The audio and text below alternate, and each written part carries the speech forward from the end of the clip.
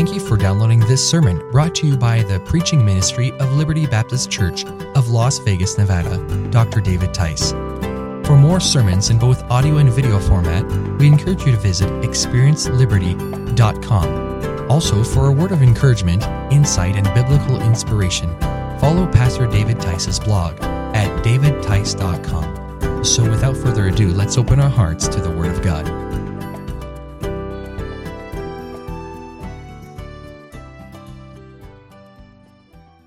Hey, that's great singing. As you find your seat, give 2 or 3 people right around you a fist bump and say, "Good job, you made it to church today."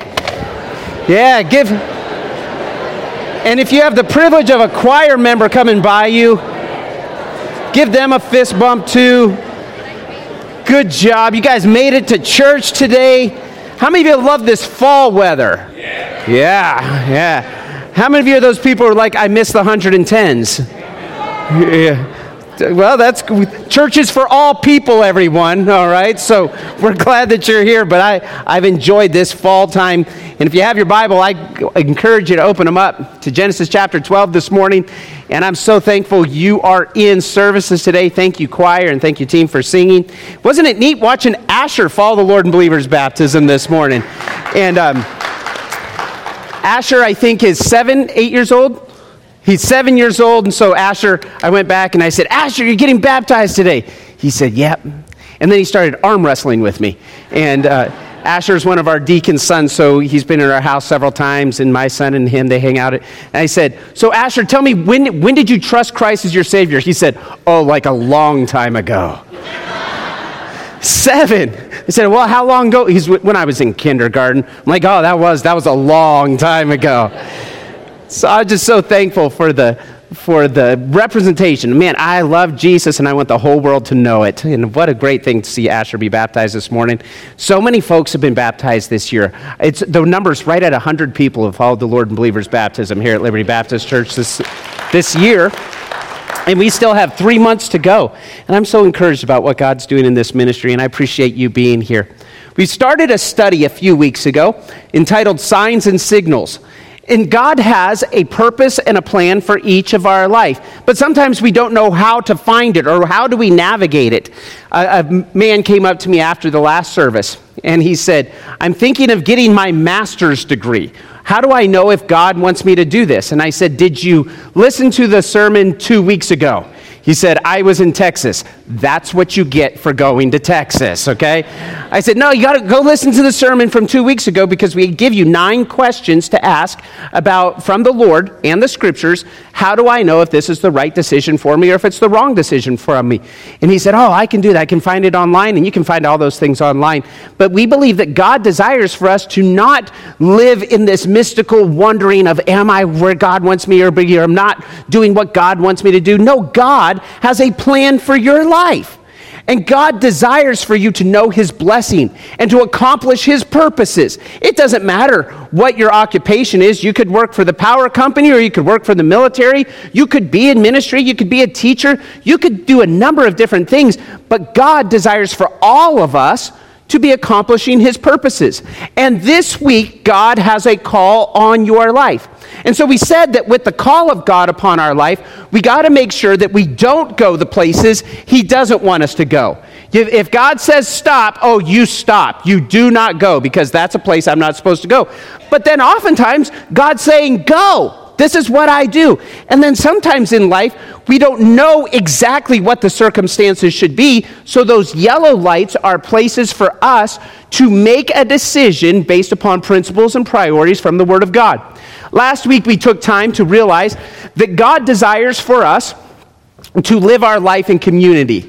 We're not supposed to be lone rangers going Han Solo throughout this world. Even Han Solo had Chewbacca with him wherever he went. God desires for us to live our life in community. But in that community, there are certain fools that we shouldn't be with. There are certain people that are tools. They use us, we use them. There are certain people that help us grow and we enjoy life with. And then there are jewels that, man, this family is supposed to live together. We're supposed to give our lives 100% towards these things. Today we're going to look at a different sign or signal, and it comes from Genesis chapter 12. And verse number 10 is going to be our opening scripture. The Bible says this: And there was famine in the land. Looking at the story of Abram and Sarai, God called them from a place of comfort, from their own country and from their own kindred, where they had anything that they could want at their beck and call. But God calls them to this new land, the land of Canaan, a promised land. In verse number 8, God told Abraham, look around, and everything that you see is yours. All that the light touches is yours. Everything that you see is yours. God, I'm giving this to you, Abram. And there, Abraham, he works, he worships, and he follows in the wonder of God's calling in his life.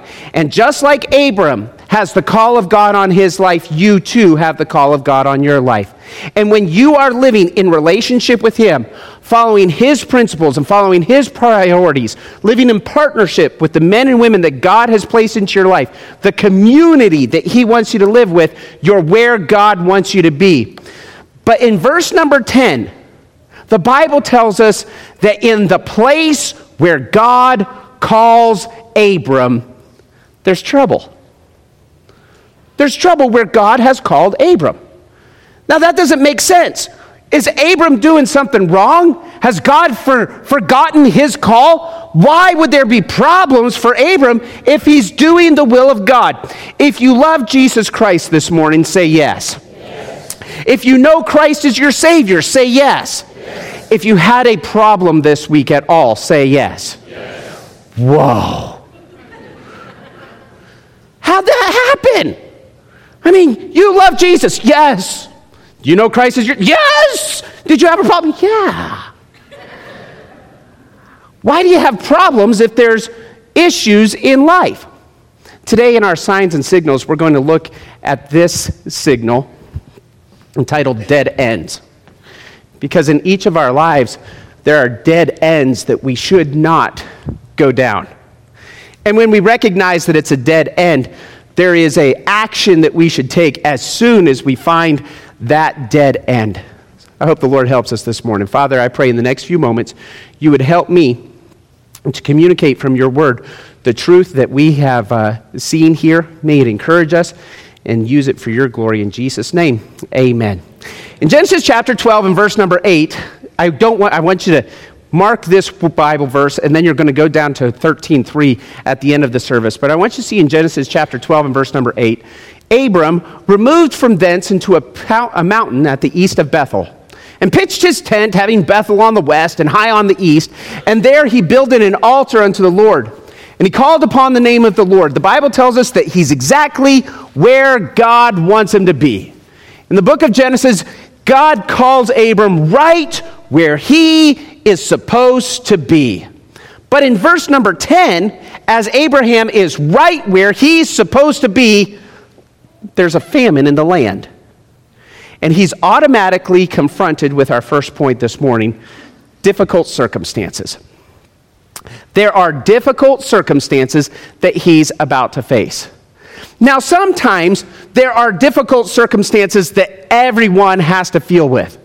Have you seen the price of gas? How many of you feel the price of gas on your weekly budget? I took this picture. This is the price of gas earlier this week when it was cheaper. Okay? This is the price. Have you noticed like every day it's gone up a dime or 7 cents and then it fluctuates? It's gotten so bad. I saw this sign and I'm like, for crying out loud, things have they've just gotten out of hand. We've got to do something different. Okay? So if you love Jesus this morning, say yes. So if you love Jesus, did you get to save $1 a gallon on gas? Oh, but I love Jesus. And here is the circumstance that Abram finds himself in. He's in a difficult situation. Why do we go through difficult circumstances? Could we say it this way, bad things happen to good people? The Bible teaches us this, number one. Reason we have difficult circumstances is because we live in a broken world. This place is messed up. In Genesis chapter 1 and verse number 31, the Bible concludes the creation week story by saying, and God saw everything that he had made, and behold, it was, not just good, it was what? Very good. On day 1, God created the heavens and the earth, and it was good. Day 2, created the firmament. It was good. Day 3, created the plants. It was good. Day 4, sun, moon, and stars. It was good. Day number 5, the fish and the fowl, and it was... You're with me, right? Day number 6, he creates all of the animals, and then he creates human beings, and it was good. So then what happened? God gave a command to this perfect utopia, this environment where everything was beautiful, where there was no problem, where there was no cancer, where there was no disease, where there were no cockroaches. He gives this command in this beautiful, wonderful environment, and he says, but of the trees of knowledge and good and evil, thou mayest not eat. For in the day that thou eatest thereof, thou shalt surely what? You're going to die. This whole place is yours, Adam. You're in charge. Take dominion over it. It's as if the Lord said, I made this place for you, and here's the keys to everything. You take these keys, you're in charge. I'm entrusting you. You're the manager. You're the leader. You are in charge. The keys are in your hands. One rule. Don't eat of the tree of knowledge and good and evil, for in the day that thou eatest thereof, thou shalt surely die. In the next chapter, we don't know how much time elapsed, but the scripture tells us that Satan embodies a serpent. And when he does that, he has an intention to deceive Adam and Eve into sinning and participating in the very activity that God told them not to. He wants to lead them down a dead end. And the Bible says in Genesis chapter 3 and verse number 4, and the serpent said unto the woman, ye shall not surely die. Check it out. Whenever Satan is working, his first attempt is to take the Holy Scripture, the Word of God, and to cast doubt upon the Word of God. Does it really mean that? Does it really say that? Is that actually what he was trying to say? He takes the very words of God and he twists them to mean something that God never intended. You're not going to die. And you know how the story ends, don't you?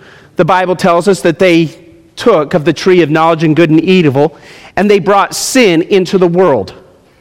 The Bible tells us that that sin had catastrophic events. Romans chapter 8 and verse number 22, the scripture says, for we know that the whole creation, what's that next word? Groaneth. It's as if it's just not the way it's supposed to be. The whole world is messed up.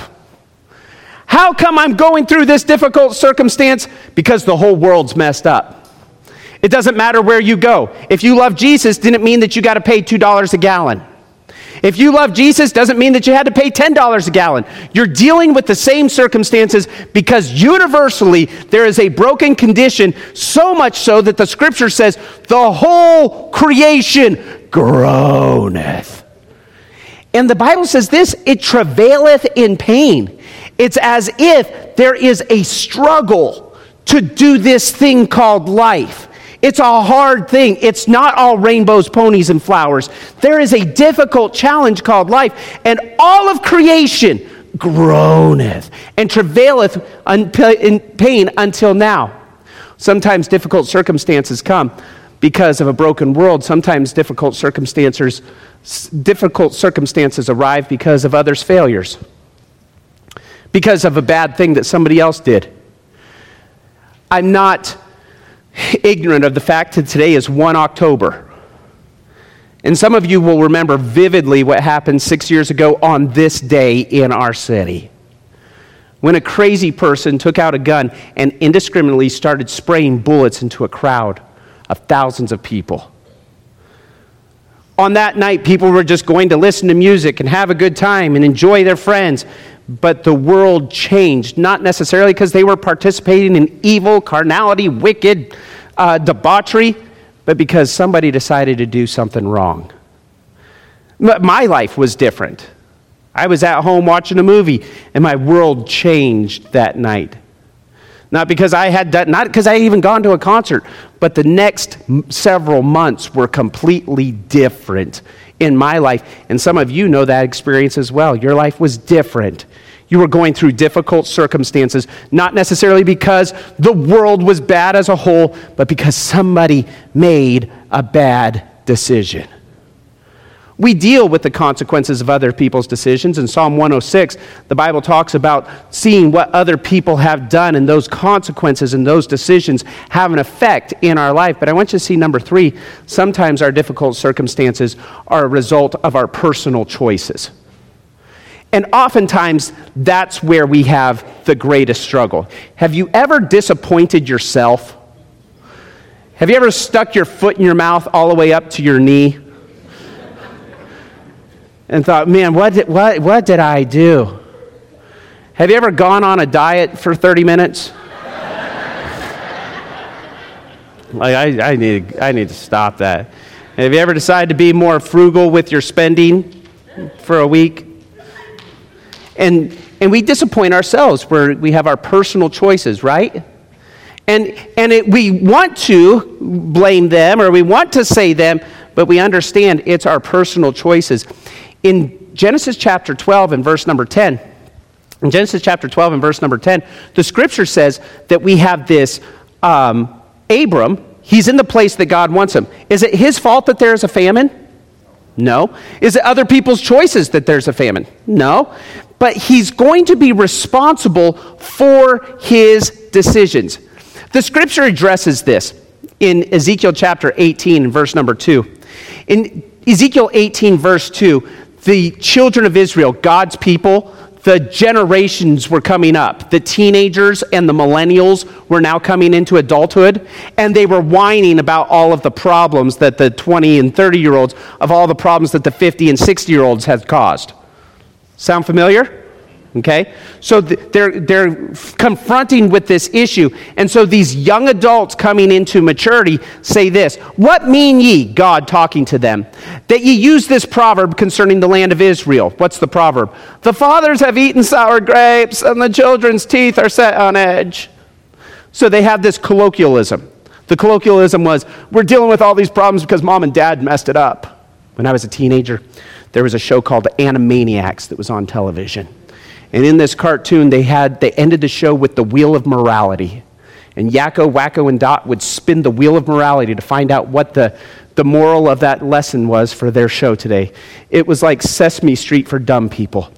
And so the Wheel of Morality, they would spin the Wheel of Morality. Wheel of Morality, turn, turn, turn. Tell us the lesson that we must learn. And the Wheel of Morality would spit out a ticket. And one of the days, Yakko, Wacko, and Dot pulled out the Wheel of Morality, and it said, "If at first you don't succeed, blame your parents."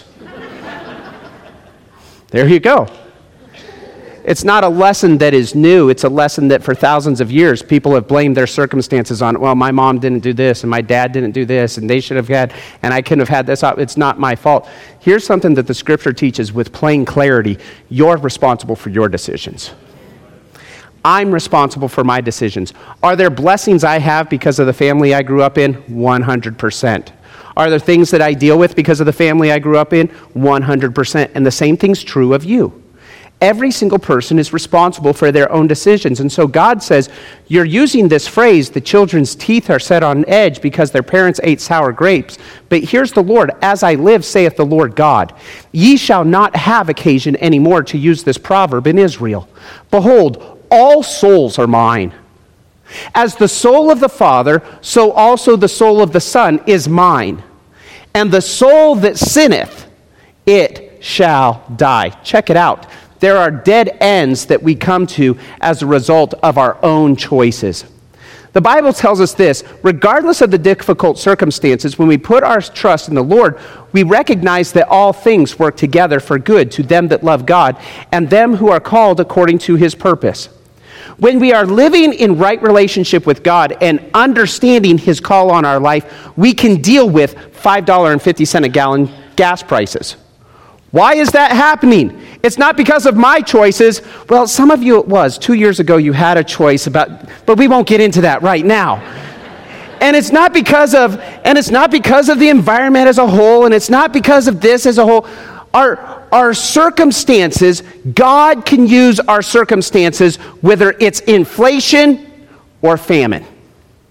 God can use those circumstances for his good. What good could come out of this situation? I don't know. But I can trust God. Well, I just got this poor health diagnosis. What good could come out of that? I don't know. But I do know this, that all things work together for good to them that love God. I just got bad financial news. How's God going to use that? I don't know. I'm not God. Aren't you thankful? So don't trust me, trust God. That God can work all things for good to them that love God and them who are called according to his purposes. How do I go through this? Don't go through the dead end. Abram neglects that. And in verse number 10, rather than staying in the land where he goes, or where God has called him, in verse number 10, the scripture says that he leaves with the famine, and he goes down to Egypt to sojourn there, for the famine was grievous in the land. God never called Abram to Egypt. The call on his life was never to go down into Pharaoh's palace and to live his life in that context. God had put him into the land of Canaan. Maybe there was opportunities that this famine would have provided had Abram been faithful, but for whatever reason, Abram looks at the difficult circumstances and he makes a choice to go down to Egypt. And Egypt is nothing but a dead end. But in those difficult circumstances, rather than trusting in God, this is what Abram does, and it models our behavior very, very much. He compounds that disaster. He adds to that problem by putting a poor decision on top of that problem. We do this all the time. We see, well, this isn't good, but I'm just going to keep doing this until things get better.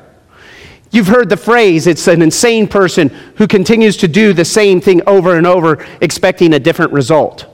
And yet we as Christians, followers of God, people who live in this context, we go through situations and we continue like, well, if it's bad, it's bad. I had a Bible teacher that taught me this phrase when I was about Asher's age. It's never right to do wrong to do right. It never is. It's never right to do wrong. Well, I know this is wrong to do. I'm going to just do it for a little while so that then I can do right. I know, this choice, I'm going to take this promotion. I'm not going to be able to go to church for 6 months, but after not going to church for 6 months, I just believe I'm going to come back stronger. It's not the pattern of behavior. Well, I know that this isn't a good thing for my kids to participate in. I just don't want to have that conflict right now, so I'm not going to fight. I'm not going to push, so I'm not going to do this right choice, and I just think it's going to be better over here. That doesn't work. Disaster is compounded when we follow dead ends. And here Abram, he takes a trip down to Egypt, which is nothing but a dead end. And it shows us a principle about the nature of sin. The Bible says in verse number 11, and it came to pass, when he was come near to Egypt, that he said unto Sarai his wife, hey, baby, I know that thou art a fair woman.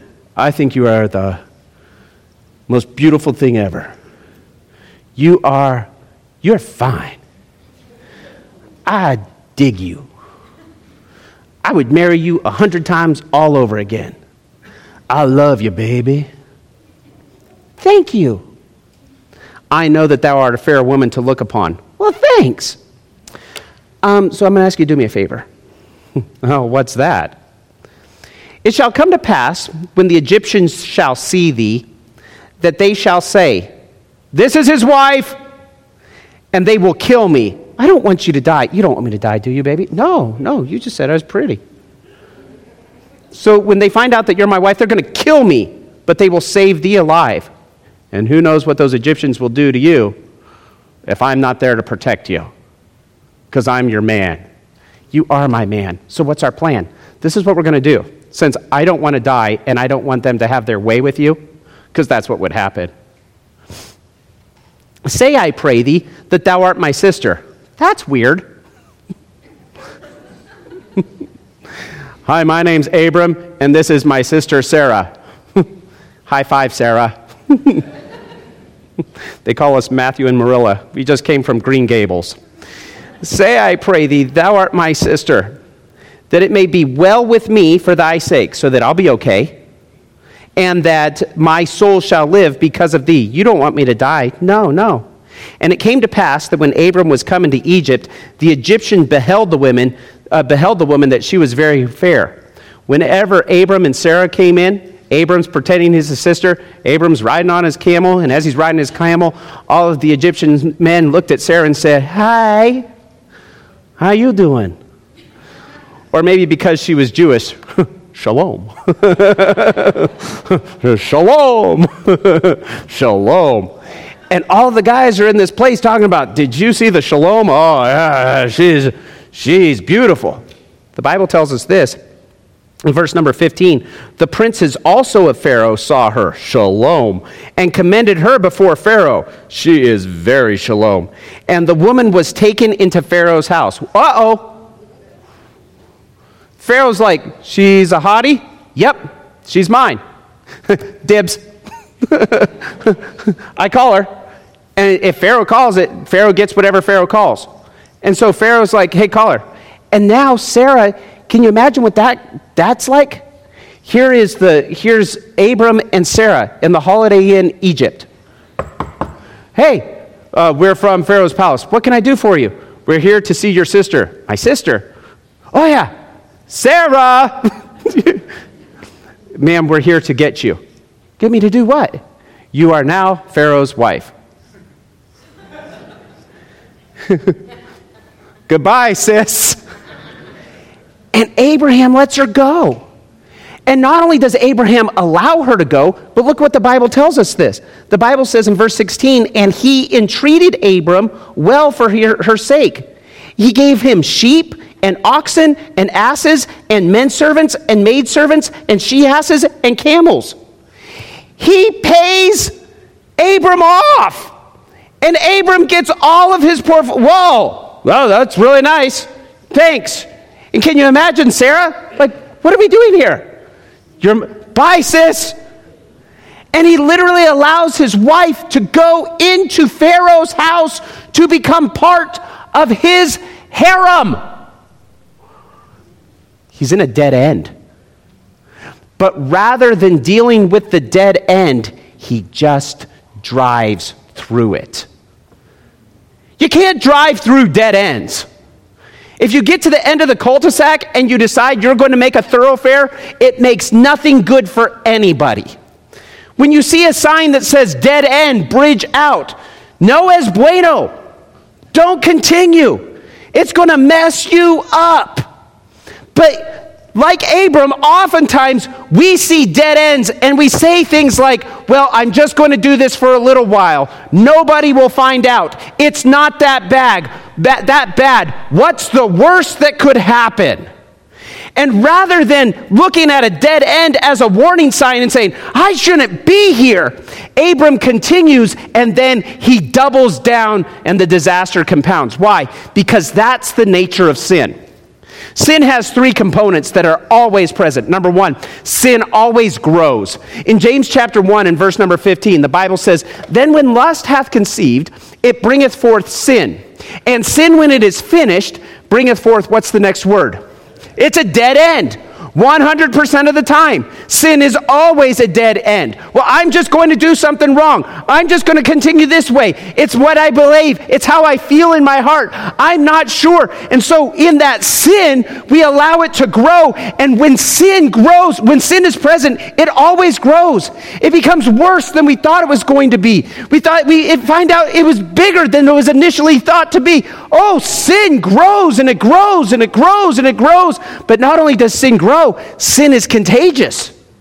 Sin affects other people. You say, "Well, I'll just sin and I'll take the consequences of my sin." You can't do that. Because when sin is present, it is always contagious. If you lived through 2020, which all of you did, you understand the notion of a contagion. You can't bottle it up. You can isolate, you can shut down, you can mask, you can vaccinate, you can do 100 different things, but when it's out, baby, it just goes. And more contagious than any viral infection is the nature of sin. Sin grows and it is contagious. The Bible says, "Be not deceived." You are lying to yourself. You're fooling yourself if you think it won't affect you. Evil communications corrupt good manners. Sin is growing, sin is contagious, and finally, sin is always deadly. The scripture says in Romans 6:16, Know ye not. It's almost like you are ignorant if we don't get this. That to whom ye yield yourselves servants to obey, his servants ye are to whom ye obey. Whether of sin unto what? Death. When we sin, the nature of sin is that it brings us to a place of death 100% of the time. And to think that there's another alternative is foolishness and ignorance, so much so that God says, know ye not? See, verse 16, know ye not? You should know this already. This is something that everybody knows. Know ye not that to whom ye yield yourselves servants obey, his servants ye are to whom ye obey, withered of sin unto righteousness. Well, we're just going to finish out the school year. Oh, we're just going to wait until it's convenient. We're saving up enough money. We're doing this. You're just heading down a dead end, and God can never bless sin. Sin is always a dead end. And here's Abram. Abram thought, whew, it's a famine. Let's just go down here. We know God called us over here. God wants us here. We know this is where we're supposed to be. This is what God wants us to be doing. This is what we should do. Okay? Famine. Let's just go to Egypt. We'll just go down there for 3 weeks. We'll just go down there for 6 months. We'll just go down there till things change. And there had to have been some logical reason to do it. But now he's in Egypt, and notice how sin, it grows. He's in a place where the promised princess of God's chosen people, Sarah, has now been given into the harem of a wicked pagan king, and Abram is profiting off of human trafficking. It's bold, it's blunt, but he's taken sheep and camel and donkeys. He just made a load of money off of his own wicked devices. Sin grows. It's contagious. It always affects other people. Well, it's not that big. We're just going to go here while it's difficult. It's always deadly. Do you see the nuisance of selfishness? The nuisance of selfishness is that you can't get out of it.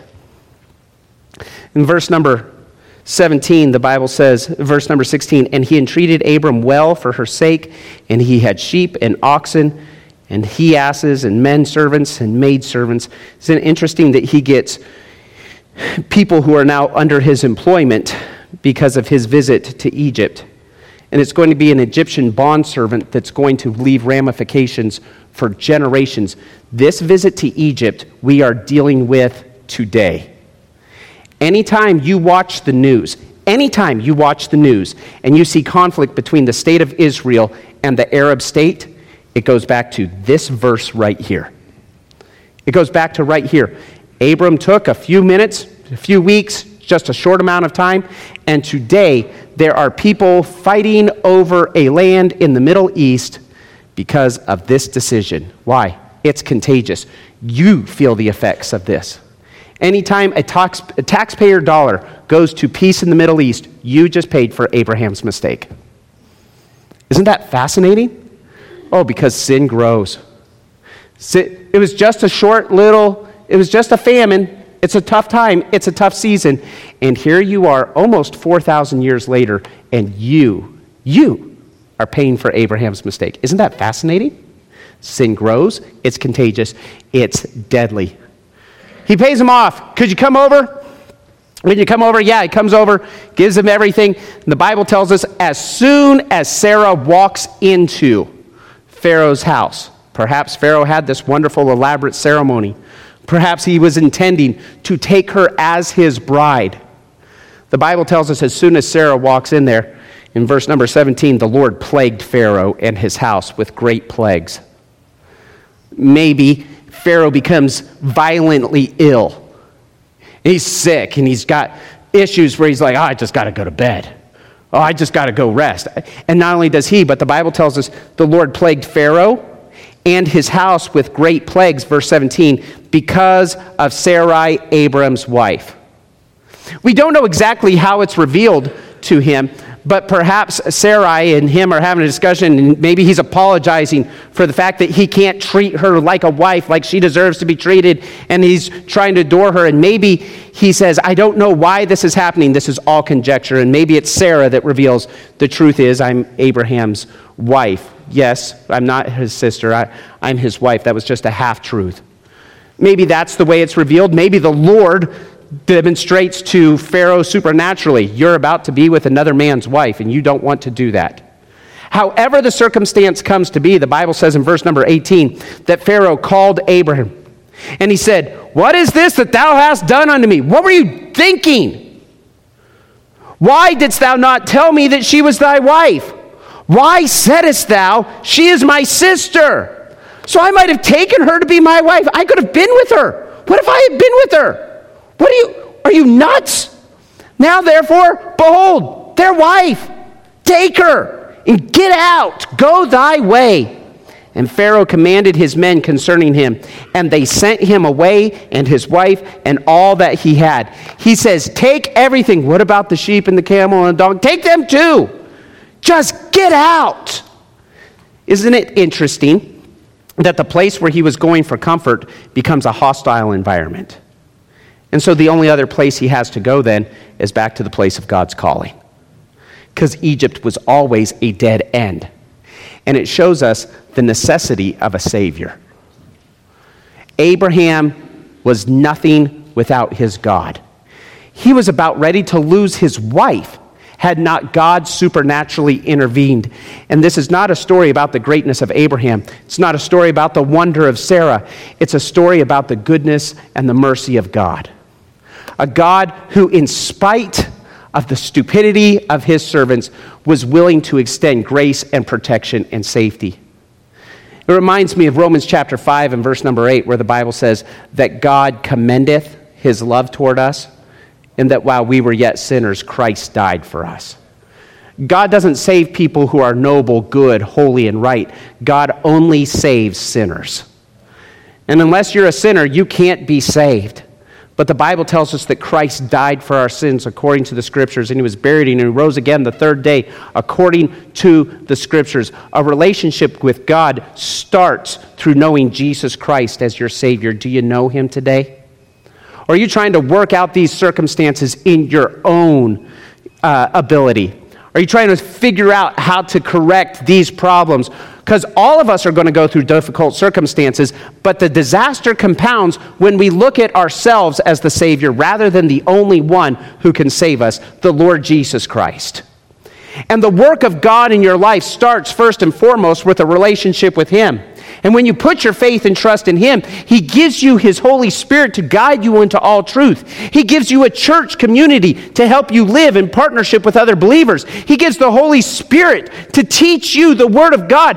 Oh, you can't do this life alone. You need God. And Abraham's reminded that this is never the place you were supposed to be. Yet sometimes when we start our Christian life and we go down this Christian life and we're expecting for everything to be rainbows and ponies and flowers, and yet when a difficult circumstance comes, we default back to our old man. And when we default back to our old man in our own situation, and we let our temper drive and dictate how we're supposed to live, or we allow our culture drive and dictate how we're supposed to live, or we allow circumstances to dictate our decisions, instead of trusting in God, we always wind up on a dead end. The Bible tells us that God sent not his Son into the world to condemn the world, but that the world through him might be saved. You have a Savior. His name is Jesus Christ. Do you know him today? Are you putting your trust in him today? Or are you following your own path that's putting you on a dead end? Because when you live for the Lord, there will be difficult circumstances. When you follow Jesus Christ, there will be times whenever those disasters will compound. But the Bible tells us that we must live this dangerous calling. The calling of God upon Abraham was profound all the way back then, and now he's living it out. The challenges are different, the challenges are new, but he must continue to live in the call of God. You cannot coast in your Christian life. There is no cruise control. It is an active daily walk with God. If today is the only time when you're doing your spiritual work, I'm telling you by Tuesday afternoon, you're empty. It's a daily walk with God. You need to pray daily. You need to have time in the Word of God daily. You need the fellowship of other believers often. Why? Because God has put into your life, into my life, a dangerous calling, and you can't do it alone. And if an hour on Sunday is supposed to sustain you for the week, you've got a better diet plan than God does. Because it can't sustain you. You're not going to eat a good meal today and then next Sunday. No, you've got to sustain yourself daily. And God's put you in a dangerous calling. This dangerous calling is not something you can navigate alone. You have to trust the Lord. So 4 lessons we learned. Number 1, trials abound. There will always be difficult circumstances. The Bible says in Job chapter 14 and verse number 1, and it's true, man that is born of a woman. And every person who's ever been born was born of a woman. Man that is born of a woman is a few days and full of trouble. If you understand that, say yes. If it's true, say yes. It doesn't matter who you are, what you've got going on, you're going to experience trouble. It might be because it's a broken world, maybe because somebody else made a bad decision, and maybe it's because you've made poor choices. But man that is born of woman is a few days and full of trouble. Number 2, we must trust the Lord. You've got to trust the Lord. There's no other options. The Bible says in Proverbs 3, 5, and 6, trust in the Lord with half thine heart. With all thine heart. Thank you. Trust in the Lord with most of thy heart. All of it. There's some Baptists in here who are very dogmatic about the Word of God. Good job. Trust in the Lord with how much of thy heart? All thine heart. Do you see that there's no percentage here? It's not like, well, 97% is the Lord, 3% is mine. It is all. This walk with God is a zero-sum game. It's all or nothing, baby. But, you know, I like on Friday nights to do my thing. It's all or nothing. Well, I just like in this, I have these friends. It's all or nothing. Well, these people, they've been close to me. It's all or nothing. I've got this habit, and it's not that. It's all or nothing. Trust in the Lord with how much of thine heart? All thine heart. Check it out. And lean not into thine own understanding. This is the way I've always done it. Well, don't lean on your own understanding. In all of thy ways, acknowledge him, and he shall direct thy paths. Did God ever lead Abram to Egypt? Nope. Never once. Is that where he was supposed to be? Nope. Did God want him in Egypt? Nope. Isn't it fascinating? God could still save him out of Egypt. Okay? So then what do? Number 3. I come to this dead end. What is the only thing to do when you hit a dead end? In traffic terms, what do we call that maneuver? U-turn. When I see this is a dead end, I don't just try to keep going.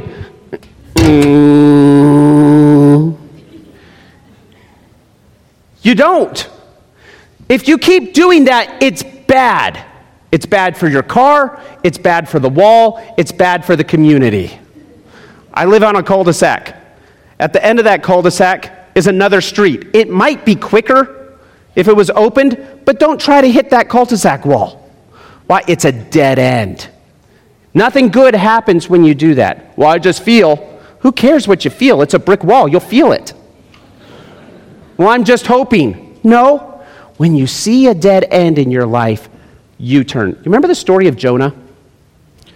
Jonah, he's called of God to go preach into Nineveh. I'm going to go to preach into Nineveh. Let me do it that way. I'm going to go and preach into Nineveh. Go preach in Nineveh. Okay, Lord, I'll go over to Joppa. And on his way to Joppa, he's in the middle of the Mediterranean Sea, and all of the mariners are confused and angry and upset because there's a tempest that is about ready to wreck their entire boat. And Jonah walks up, he's like, do you know what's going on? He says, yeah, I've offended the Most High God, and I'm not supposed to be going over here. I'm supposed to be going this way. And what's Jonah's solution? Well, what do we do? Just throw me overboard. Jonah, turn the boat around. Doesn't that seem a whole lot more easy than spending 3 days and 3 nights in the belly of Shamu? For me, it does.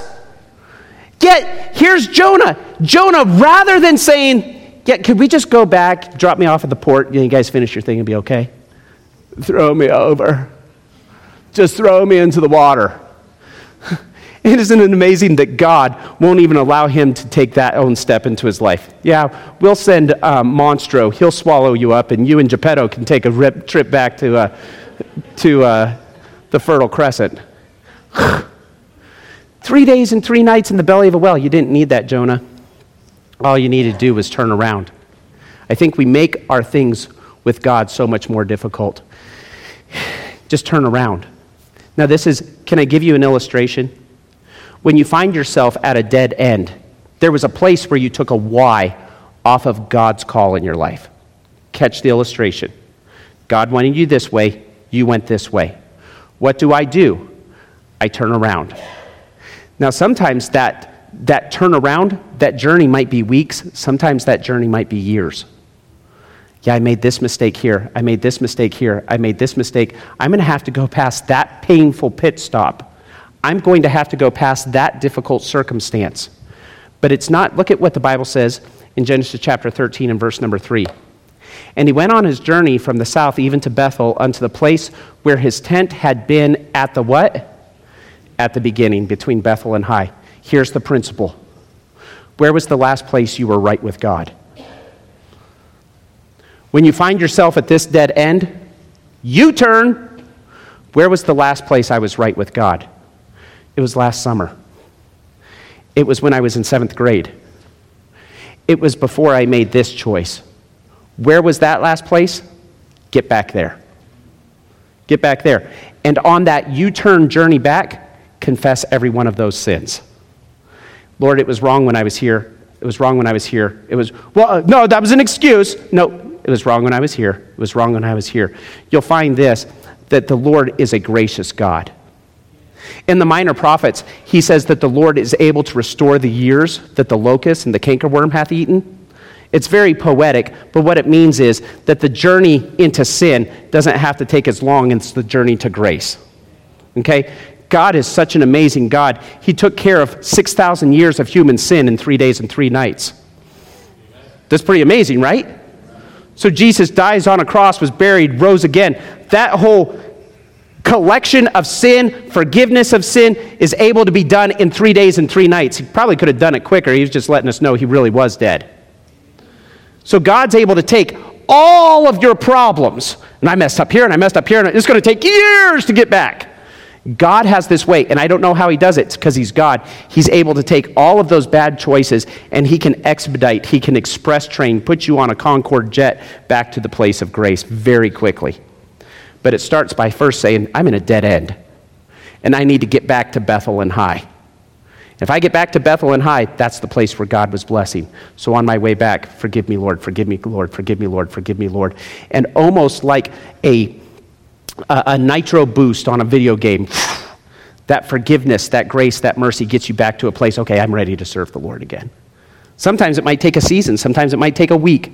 Sometimes it might take, okay, I've settled all of these things, but get back to the place where you were last right with God. Don't continue in the dead end, because the dead end goes nowhere. Number 4, take heed. And this one is so convicting for me. We take heed because Abraham maybe could have dealt with the consequences of his sin on his own, but Abraham put Sarai through that horrible circumstance. Do you think that they may have had trust issues after that? Do you think it may have violated their communication? Do you think their intimacy may have been affected a little bit? Their financial situation may have been affected by that? Do you think that caused health or problems in their marriage? So going down this dead end helps us understand I'm not just hurting myself, but I'm hurting the people I love most. And the person that he brought with him, he was not alone. He took all of his caravan of people, and he also took Lot. In Genesis chapter 13, The scripture says this in verse number 1, and Abram went out of Egypt, he and his wife, and all that they had, and Lot with him into the south. Oh, he takes everybody and they get out. And Abram was very rich in cattle and silver and gold, and everything seems to go along for a while, but Lot comes to a place where he's his own man. And Lot is ready to step out on his own and to be his own man, no longer living under the shadow of Abram. And there's a contention between Lot and Abram. And Abram, in his benevolence, says, Lot, you pick, you go wherever you want. And as you go wherever you want, I'll just go the opposite way. The Bible tells us that Lot looks out and he chooses a plain. The Bible says, and Lot lifted up his eyes and beheld all the plain of Jordan, that it was well watered everywhere before the Lord destroyed Sodom and Gomorrah, even as the garden of the Lord. Isn't this interesting that the Lord allows this to be in the scriptures? Like the land of Egypt. Lot chooses Sodom and Gomorrah because he got a taste for that lifestyle in his Egyptian visit. Abram introduced Lot to the behaviors of Egypt. And Lot said, that's where I want to live. And so Lot's whole existence becomes a dead end thereafter. If you read in verse number 16, the Bible tells us that there in Egypt, Abram picks up a maidservant. One of those maidservants named Hagar. And if you want to know a little bit more about that story, read how Abram and Hagar get together because they made a visit to Egypt. Egypt was nothing but a dead end. And rather than driving through and trying to correct and making excuses, the only thing you can do when you hit a dead end is U-turn. Are you hitting dead ends? Are you in difficult circumstances but compounding that disaster by just making poor choice after poor choice? Or are you on a U-turn? Oh, God is gracious. God is forgiving. We all need a Savior. In a place where trials abound, it's time to turn around. Trust the Lord and take heed. Father, thank you for your word and the signs and signals that it affords us. Help us to live in light of its truth and apply its worth to our calling. Thank you for the men and women in this room, and I pray that it would encourage them today not to pursue dead ends, but to follow your calling and live in light of that truth. And I ask this in Jesus' name. With your head.